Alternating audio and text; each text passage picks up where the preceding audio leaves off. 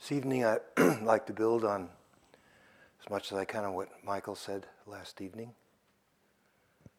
the importance of attitude.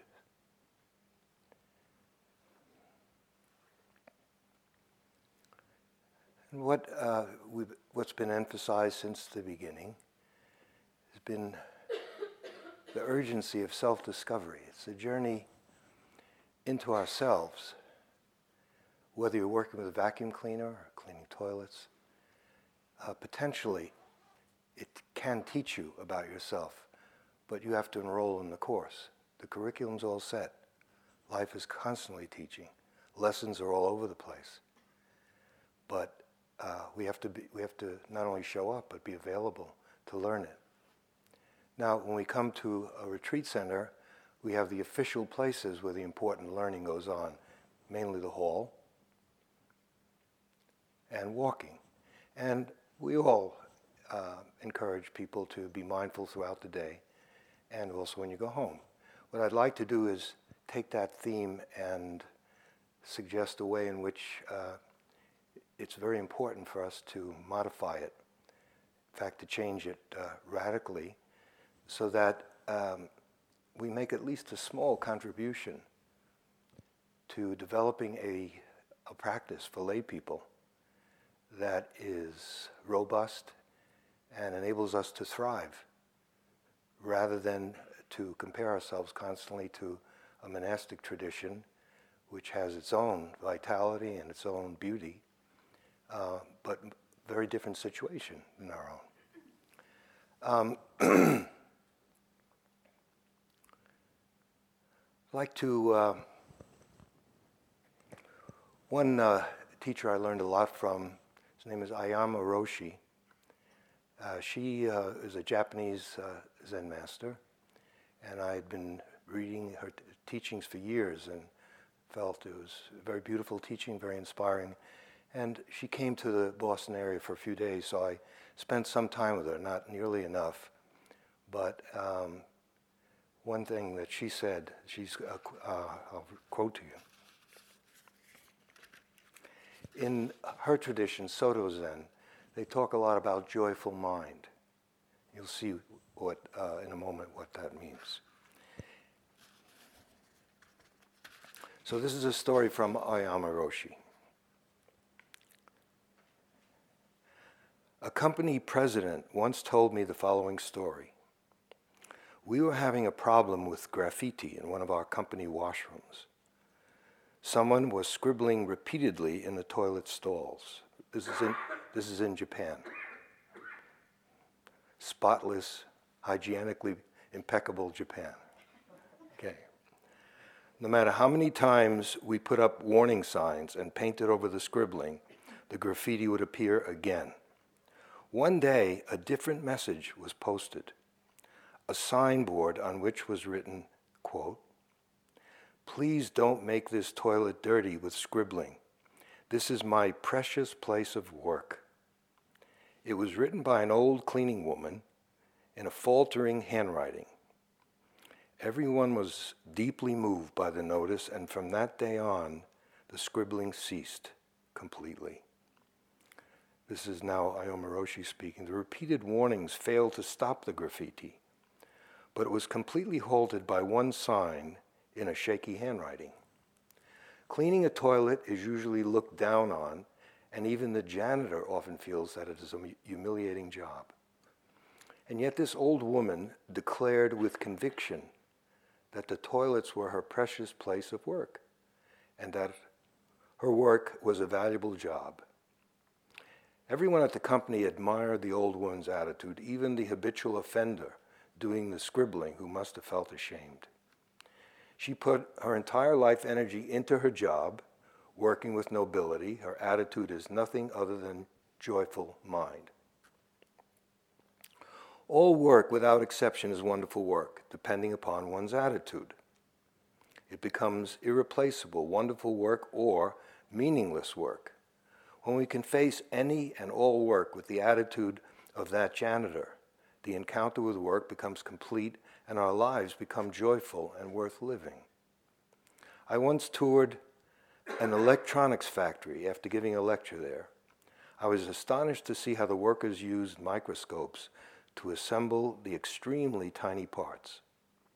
If one of those minuscule parts is assembled inaccurately, the entire mechanism fails. I saw how each and every tiny part works in the world, shouldering the work of the entire watch. I thought that there is nothing so small that it is worthless or meaningless.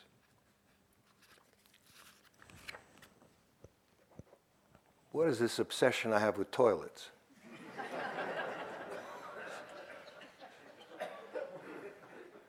I may have other obsessions, but I don't have one with toilets. Done plenty of it in the army, Zen monasteries, home. It's not that big a deal.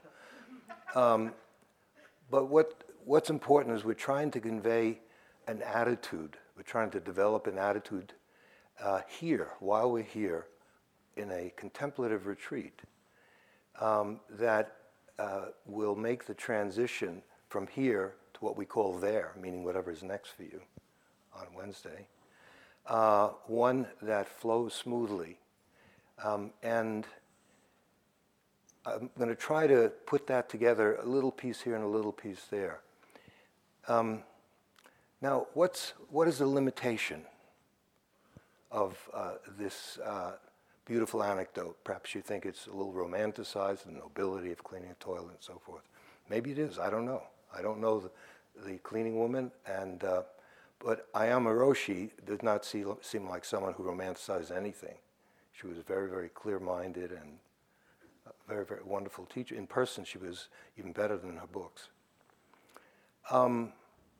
But there was, I don't know, it may have changed in Japan, but that was a cultural value.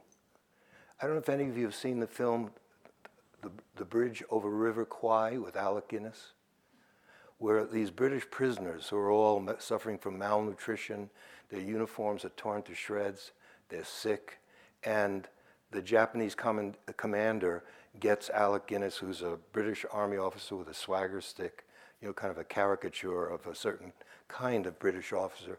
The bombs could be going off, people dying, but their trousers are well creased and posture is erect and everything is just like they're in some estate, the dining room in some estate.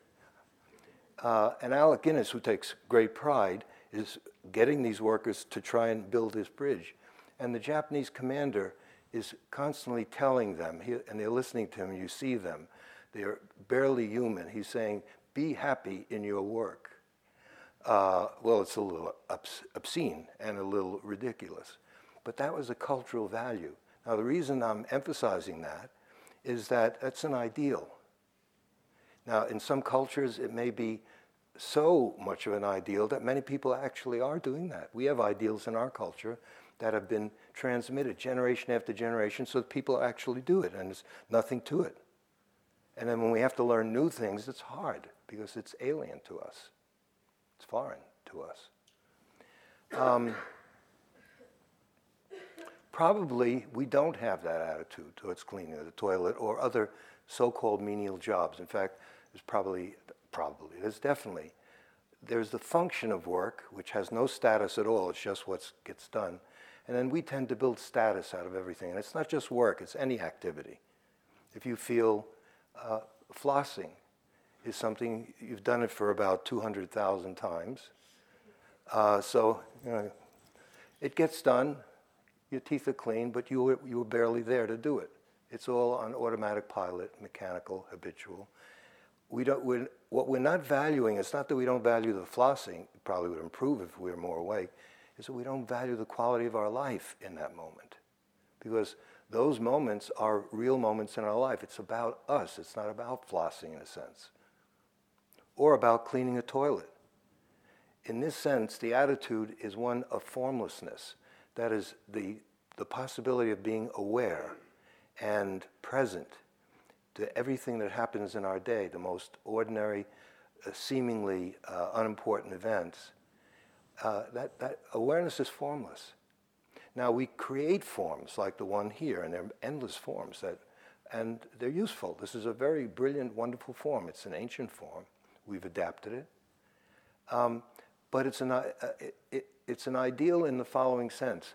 Self-discovery is when you come in, for example, that woman, the cleaning woman, probably didn't need to discover anything about herself regarding that because it was her. But we're different. So that what I'm suggesting is all the ordinary activities that make up our day here, you name it, tying your shoelaces, putting on boots, taking them off, washing your dish as you deposit it near the dishwashing machine, anything you want to name, your yogi job. The reason we're emphasizing it is that what I'm trying to suggest is that we need a new attitude. And it's not an easy one. And the new attitude is to have respect for everything we do. Now, everyone says, those of you who've been on retreats, don't we all say at the end of a retreat, bring mindfulness back to your daily life and including this, that, and the other? Of course. Everyone says that. And the Buddha says, be mindful while sitting, standing, walking, lying down. So the seeds are all in the original teachings. But let me give you a little bit of Buddhist history, not to be pedantic, but to show you that the teachings are alive and need to be changed, need to stay alive as it moves from one culture to another. And now it's in our culture. When the Buddha's teaching arrived in China, the monastic tradition actually is more than monastic. If you were a seeker in ancient India, you didn't have to live in a monastery. The culture was such that if you were identified as a seeker, you would get fed and cared for because that was part of the culture. If you were, let's say, a yogi, identified as a yogi, you could count on food. You could count on help because that was in that culture. That's what was valued. So you had people who were in monasteries, you had people who were living in caves, wandering yogis, ascetics, and so forth. And in that culture, that was legitimate. And it was, to some degree, very otherworldly and appreciated and respected. And a lot of good came out of it. A lot of what we're learning here, we owe it to them. Believe it or not, we do. Okay. So now these teachings get transported to China. And the Chinese take a look at it.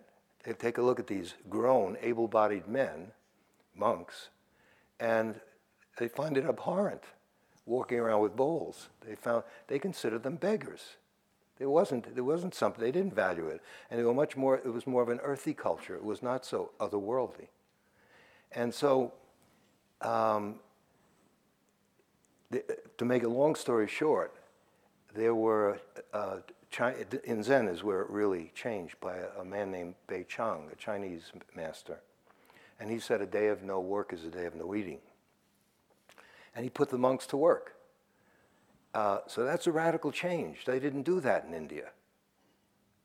And there's a very large literature that some of you may have read, poetry and all kinds of stuff, on what is the essence of enlightenment or Zen. It's eating rice and drinking tea. It's drawing water and chopping wood. In other words, they elevated ordinary activities, mainly physical. They gave it a higher rank. They considered it more valuable than it had been in India because it didn't exist in India. It was a different culture. And the Zen tradition flourished. In fact, a lot of the monasteries were eliminated by one emperor, but not the Zen monasteries, especially the ones, because the Chinese people appreciated the fact that they farmed, they took care of themselves, they grew their own food, and they were more Chinese. Okay. Now, in Japan, there's a famous teaching by Dogen. In other words, this is the next step. Dogen was a Japanese Buddhist monk. And he didn't like the way things were going in Japanese Buddhism. He felt things were sloppy and people weren't really practicing. He didn't see any real Dharma going on. So he went to China. He finally, and in a famous exchange, and the boat pulls in from Japan to its docks in China, and an old Chinese monk comes aboard and wants to buy mushrooms from some of the Japanese passengers who had them, and he turns out to be the cook, head cook at a monastery. And Dogen gets a sense that this man is an experienced practitioner, really has something to teach, and he approaches him and they start to talk. And Dogen invites him to stay and have tea because he wants to have a rich Dharma exchange with him. He says, no, I can't. There's a very important event coming up, and I want to make a special meal for the monks. And I don't have too much, but if I can get some mushrooms, dried mushrooms from Japan, I can use that to enhance the sauce, and it'll be a nice way of helping the monks to celebrate some event. And Dogen he doesn't get it. He's kind of perplexed. He says, "Why don't you stay? You know, what?" I'm going to paraphrase. I mean, if Dogen stopped off in Brooklyn first before he went, he says, "What's the big deal? You know, about mushrooms, you know, stay over, let's talk, someone else can do it." And in effect, what the monk says, young man, you got a lot to learn about what the real Dharma is. Now, eventually what happens is, of course, Dogen comes off the ship and starts practicing it at a monastery, and he sees how the monasteries are run, where administrative work, every aspect of the monastery is really attended to. And what they're encouraged to do, the seed is in the original teachings of the Buddha, is to be mindful, is to, just as this old woman was cleaning the toilet, no job was trivial. Whatever job you had was contributing to the overall benefit of the monastery. And the better monasteries, of course, the better run they were, but it isn't just efficiency. It's not that sort of like industrial efficiency, and that maybe we should take Pei Chang's teachings to some of these corporations, because then they'll get more work out of their workers. It was efficient, but it was a path. In other words, when you're totally attentive to something, in a certain sense, one of the Korean Zen master that I worked with very intensively for about 5 years, sometimes he would ask me, at the time anyway, it's not important. He would ask me, what is your true job? And I told him, you know, at the time I had been a professor, and I told him social psychologist. And he said, no, what is your true job? And I would just scratch my head and walk out. I didn't know what he was talking about. I thought I answered it perfectly correctly. You know, I was a carpenter, I was whatever it is. What he was getting at is that any of these forms, anything you do, at the same time that it's in quotes mundane, I say that in quotes because with the perspective that we're trying to present, mundane and sacred are really, they become the same thing. It isn't, in other words, that's a convention to designate certain activities. Let's say if you wear certain robes and shave your head, that's the holy life. But if you have a three-piece suit or you wear high heels and put on mascara, that's mundane. Who said? Well, someone said it because that's how the language goes. But to me, the holy life is holy, unless you don't experience it that way. Doesn't have to do with what costume you're wearing or your sartorial style. It has to do with how you're relating to life, which of course includes everything. Objects, people, animals, plants, especially. And of course, people, which is the hardest one for us. And so simultaneously, as you're carrying out ordinary human activities, at the same time you're deepening consciousness. In other words, the present moment is a phrase that has immense significance. But what is the present moment? It is inexhaustible.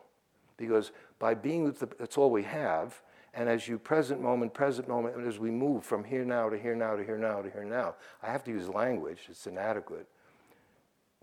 There's depth that's added, there's an interior journey that we're going on. So at the same time that we're doing ordinary work, we're also doing Dharma work. So when my teacher, when Sansanim asked me, what is your true job? he didn't mean to become unemployed. He meant if you do your job with a certain attitude, in a sense, it's a bargain. You're getting two for the price of one. You're doing your job, you get promoted, get a raise. Well, not anymore, but I mean, you used to in the old. Now you're just lucky if you keep the job. And at the same time, it's not that you have to run back to some meditation center or some other special where holy work goes on, spiritual work goes on, and then we go from there back to where mundane, ordinary, so-called real world. As far as I can tell, there's only one world. It's all real. I may have mentioned this, but typically, and I don't know if it's still going on because I only know, Michael and I teach here, and I don't know how other people teach anymore, and I know how I used to teach years ago, and how I hear that some teaching goes on. It's another way of looking at it. I'm invested in this, so I have a bias, of course. And that is at the end of the retreat, yogis will start to talk about, well, now it's time to go back to the real world. And they may have just finished 3 months of sitting. I don't get that.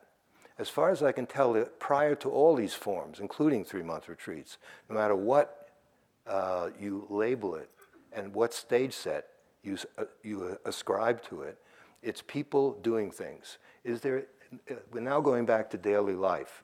Is there no daily life here? Did no one go to the bathroom while you were here? No teeth were brushed? No meals were eaten? And then we say, well, there's no relationship at least, there's no speaking. Baloney. Weren't you eyeing each other up? Haven't you noticed certain things? Come on. And silently, hasn't your mind judged people? It hasn't? Okay, you're a great bunch of yogis. But I know that when I was doing retreats, I did. At any rate, what I'm trying to say is life goes on.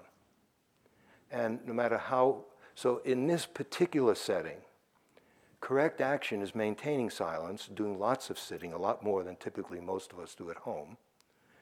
And we don't have, we have a wee bit of a job that some of you complain about. Come on, 20 minutes to vacuum a floor. Get over what your mommy made you do when you were a kid. It's time to, you're 69 years old. Vacuum the floor and don't make such a fuss over it. Okay, so here, there's a daily life going on just as there is there. Now, then it's the last talk is often called an integration talk. I stopped using that language some years ago because that implies we have to integrate ourselves from here to then go to the real world where people eat meat and have the wrong political position and kill each other, insult each other, and all the rest of it, cut you off and take your parking spot. And, whereas here, we're all angelical. So with this approach, there's just life. To me, I don't feel cheated. I feel that's great. I like to look at life that way. It makes me feel good. There's just life wherever you go. And life in this form, in the form of a retreat center. And what is correct action? That's a question that we all have to answer to, again and again and again throughout a day. Correct action here is when it's time to sit, sit. When it's time to walk, walk. When it's time to do your yogi job, do your yogi job. Go to lunch and so forth. When we leave here, each situation has different correct action. If you're driving a car, don't say, well, now is the time for me to really do some breath awareness, unless you're at a red light. When you're driving a car, drive your car. That's correct action, etc. When you're hugging your child, hug your child, etc. I don't have to spell it out. So as our mind becomes more alert and clear and fresh, what correct action is becomes more obvious. And we're even able to carry it out more effectively because we're more intimately connected with what's going on rather than seeing it through a filter of obstinate familiarity. Whereas how many, if you've been living, like I've been married, I don't know, my wife don't tell my wife I don't know how long we've been married, but let's make up some number of years.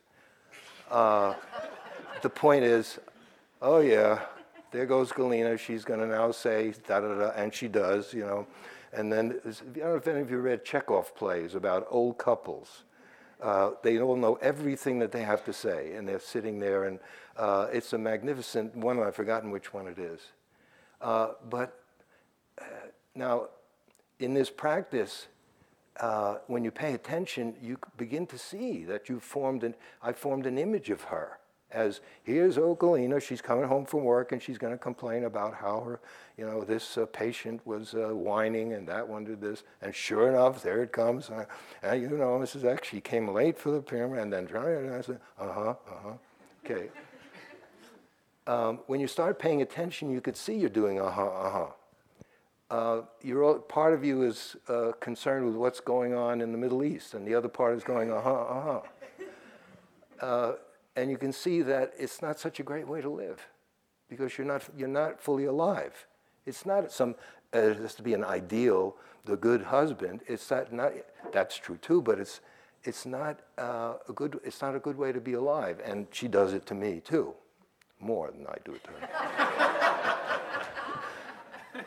Because she doesn't have a practice that's on the same level as mine. Okay. She means well, though. You know, she does not into this Buddhism stuff. She's from Russia. Okay. It's Buddhism. What's wrong with that? Okay. So once you start paying attention, just ordinary things start to change right in front of you. But what you're paying attention to mainly is your own mind. You see how the mind is fabricating. It's basically seeing the present through yesterday's eyes. And there's some degree of accuracy, but it's also colored by whatever your conditioning has been, whatever your history has been with this particular person. Okay, so now what we're trying to do here, I feel, is in continuity with what happened in China and what happened when Dogen goes to Japan and he sees that they value, that everything is valued, and he does bring this back to Japan. Now, while he was in China, what he saw, he learned, I'll spell it out, in Japan. When he gets back to Japan, and in his discussions, he refers often to his experience in China. China, it's called Chan. We owe a lot to the Chan people. The Chan is what is called Zen in Japan, and Son in Korea, and so forth. Because they brought it into the world a bit more, but there's a limit. Because when you read about it, all the poetry and the wise koans and sayings, they're about chopping wood and carrying water. They're about drinking tea and eating rice. They're not about relationships with your wife. They're not about raising children. They're not about losing a job. They're not about paying a mortgage. It has nothing to do with that, because they have a monastic life that's broader than if you're supported by the population. But the principle is there. So now it comes. So Dogen, he tells the cooks what he learned in China. Things like you make the best meal that you can. The cooks. You treat the food as if really precious, whether it's a fresh, wonderful dinner, food, materials for a meal, that's for an important entourage of people, or the next day, when it's kind of leftovers and wilted and it's for a bunch of scraggly monks. You still put your best effort into it, just as this cleaning lady did. And he's trying to get at this important change in attitude, which is a change in life, because much of our life is with so-called ordinary things. So he does that, and he starts a monastery, and that spread.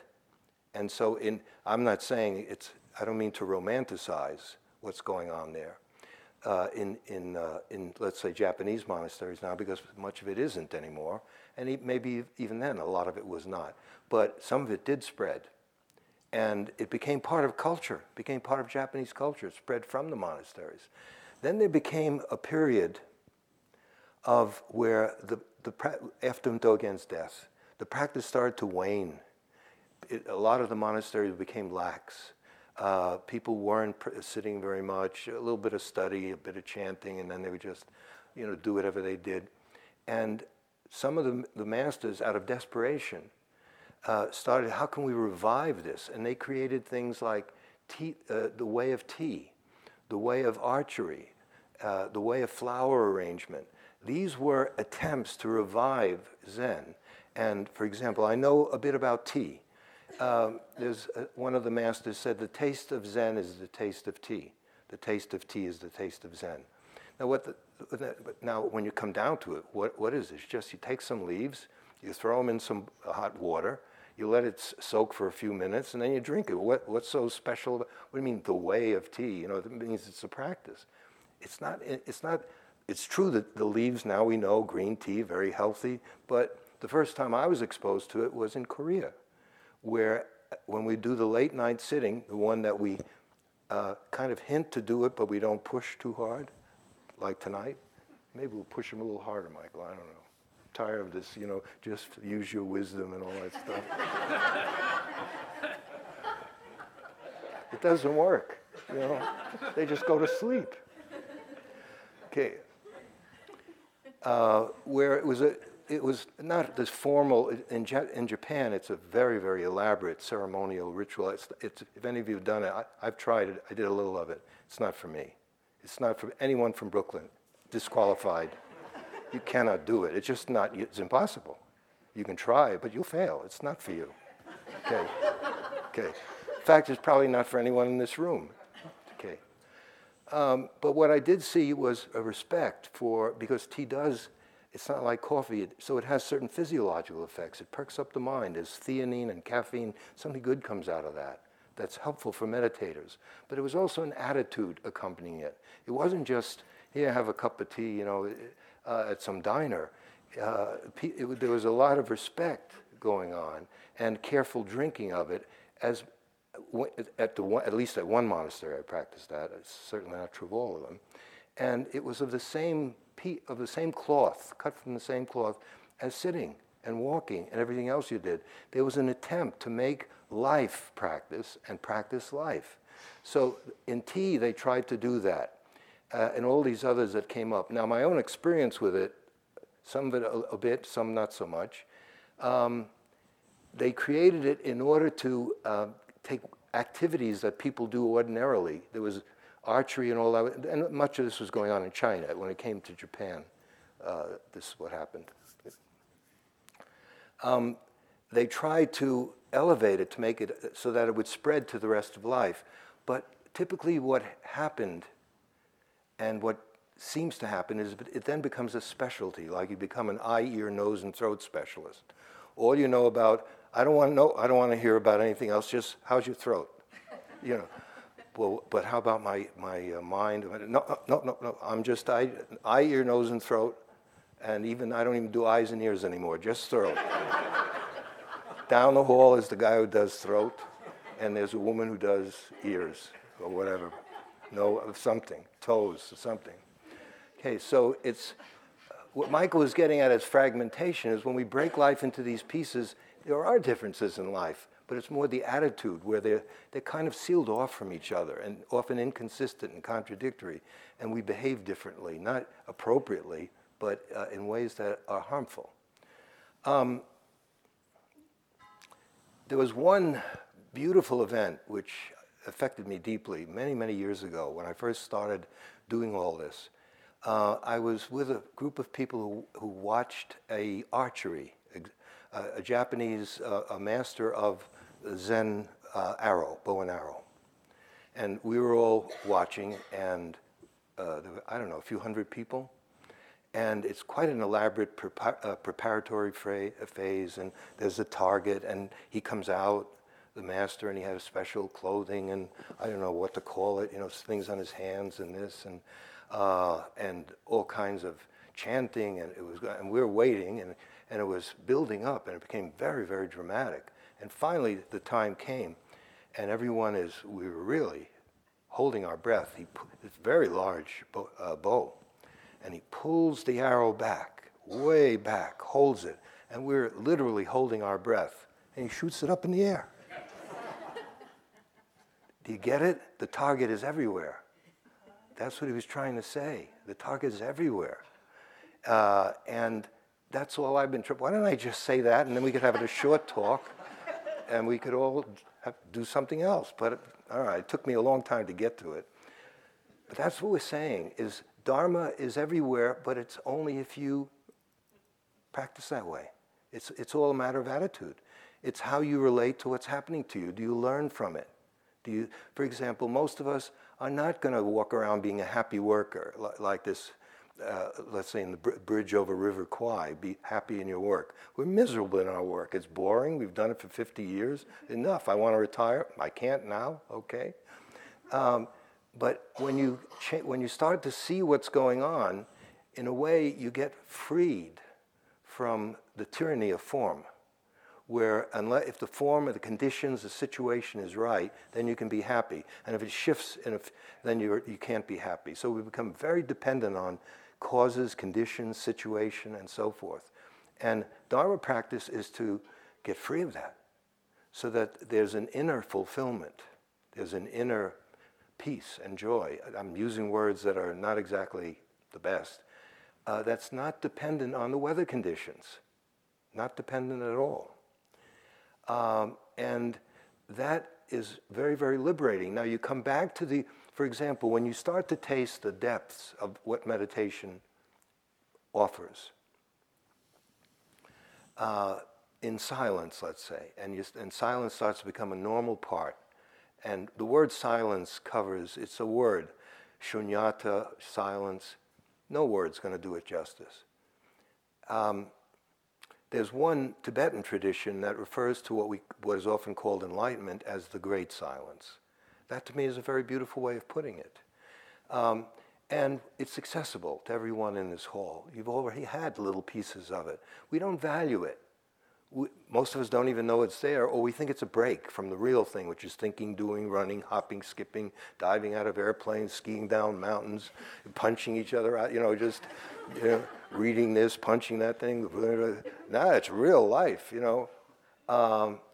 Silence is a normal, very beautiful part of the human constitution, inner silence.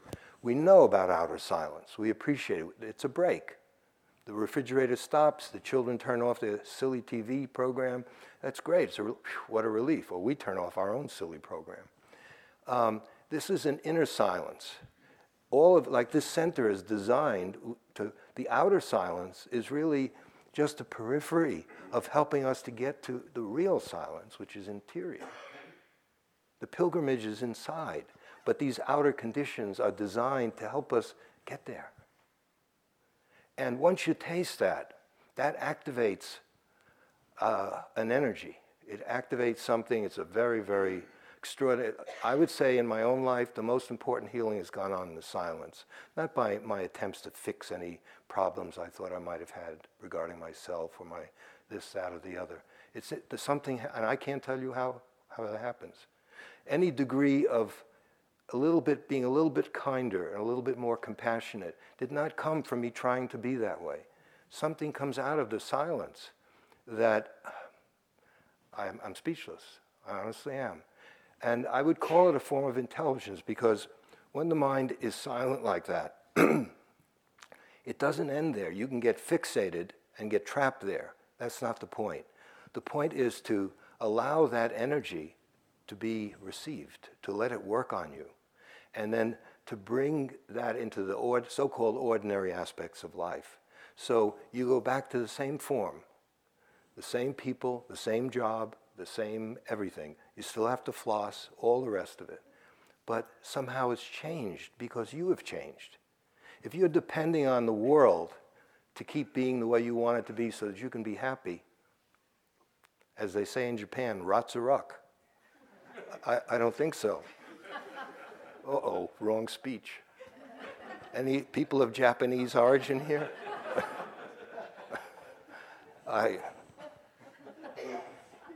Just joking, So what is it that we have to learn?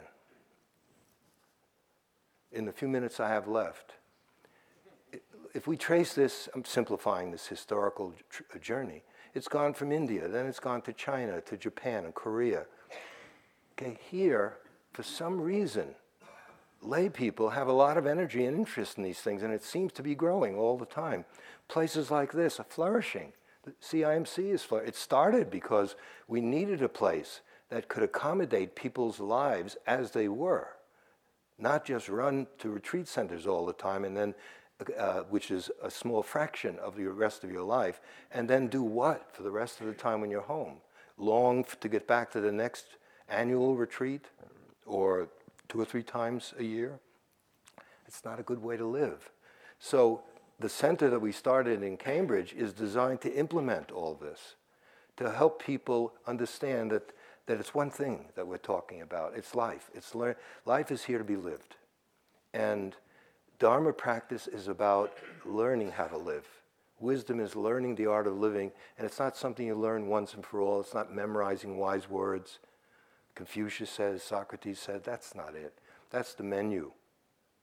Try eating a menu. See how long it lasts before you suffer from malnutrition. Okay, so it's to get you to become wisdom so that you are Dharma. Not just read about it, think about it, and get starry-eyed when someone gives, like tonight, a brilliant talk. The only value of these words is to get you to look inside yourself. Okay, now, so what I'm pointing to, and we'll get into more of this before we go home. I don't want to get too far into going home, because then your mind will be home while your body is here. Maybe it's already home, I don't know. The innovation that we need is just to extend it. Look, it's in the Buddha's original teaching. Be mindful while sitting, standing, walking, and lying down. That means all of life. Okay, but we have to elaborate it. We have to develop it. We have to fashion it. It's creative. We have to, it's radical relative to what's come before. The monks in China, Japan, Korea, and so forth, they didn't marry. They didn't have children. They didn't go to school. They didn't have jobs the way we do. So that was fine, chopping wood and drawing water, eating rice. And that meant really totally eating rice and drinking tea. 100% rice mind, tea mind, chopping wood mind, toilet mind. That's what we're learning. Full attention to what you're doing. When it's over, exhale it so you make room so you can inhale the next situation. The breath is a kind of metaphor for the whole thing.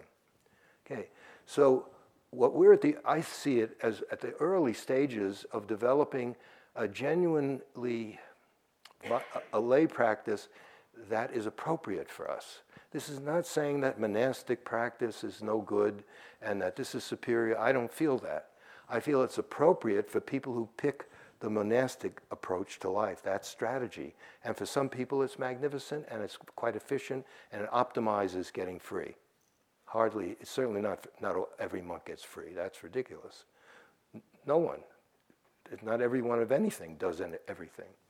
So for us, it's that our conditions call for it. It's not that this is superior to what's going on in a monastery. It's just that this is what our life is. We're starting from the facts of the way this is. Now, I'll end up with this. What's the relationship of all this? Now the practice is just be with what's there, right? The second set of meditation instructions. So let's say, what is sitting quietly here in this nice, wonderful meditation center and watching everything arise and pass away? What bearing does that have on everything that's just been said this evening? Well, in a microcosm, what we're learning is to be with what turns up. Since we don't have an agenda, we're just sitting there, life presents us with, if you've been doing this, have you liked everything that's visited you in consciousness? I don't think so.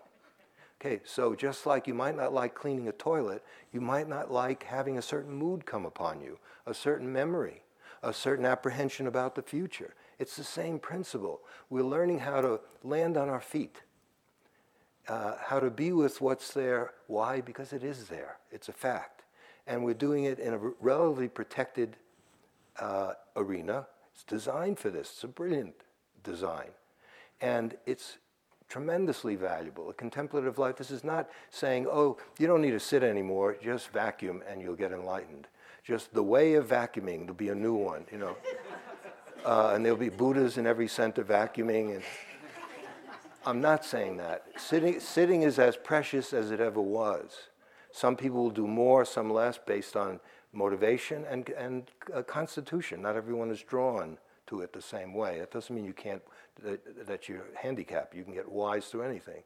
But what I am saying is most of our life, probably, definitely, for most of us, if not all of us, is going to be lived in very ordinary circumstances, not a derogatory term, hardly.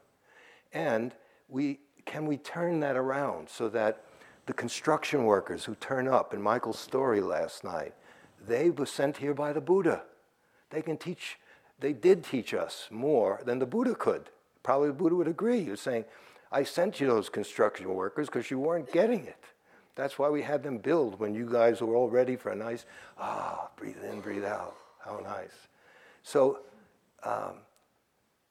when you sit, you don't know what's going to turn up. Not only is everything changing, but it's changing in an uncertain way. It's not scheduled like a train, you know, or, well, even trains can be late. But here, a lot of life is unscheduled. I remember, I couldn't stop laughing. I read in a sociology book many years ago, death was considered a non-scheduled status transition. What? You mean when a person dies, yes, you just went into a non-scheduled status transition. Oh, good, it means I'm dead, right? And not only that, I ain't around to know what that status is, but that's for you guys who stayed behind. So at any rate, okay. The Chinese, as so often the ancient Chinese, really there was a lot of wisdom there. And a lot of what has come down through us is from Taoism and Buddhism and all kinds of isms. They talked about the 10,000 joys and the 10,000 sorrows, which will always be with us. But I'm going to leave you with this way that they looked at how you make up a day. Michael gave you the precepts on the first day. You know, for example, killing. There are no mosquitoes, so you don't swat anything here.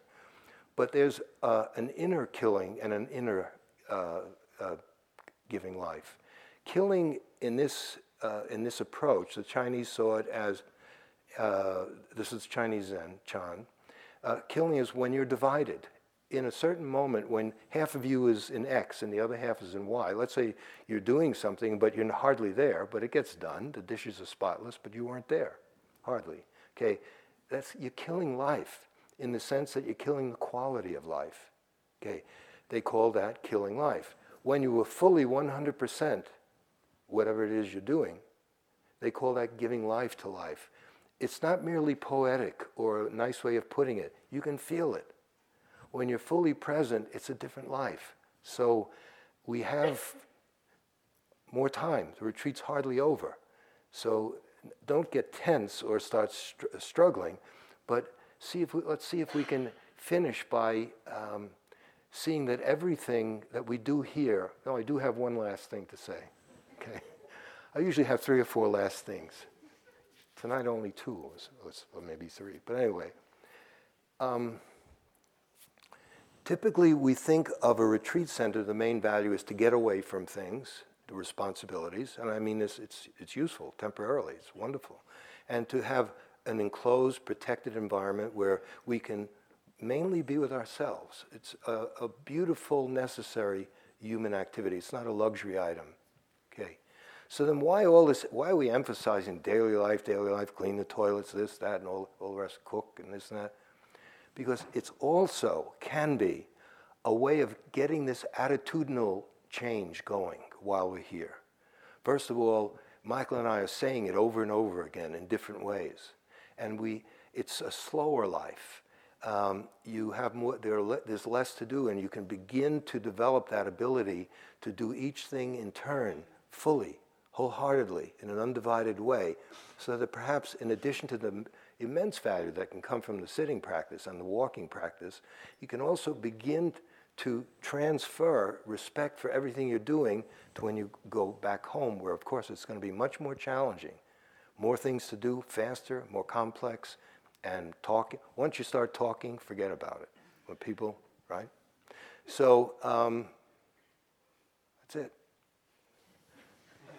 Could we have a few moments of silence, please?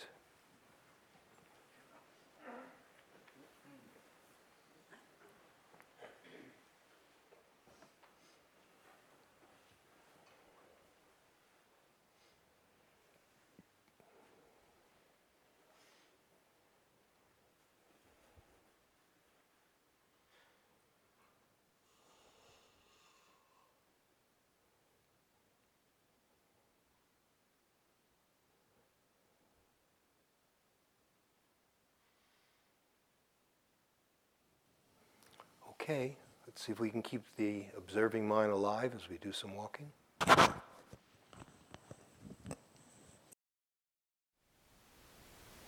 Thank you for listening. To learn how you can support the teachers and Dharma Seed, please visit dharmaseed.org/donate.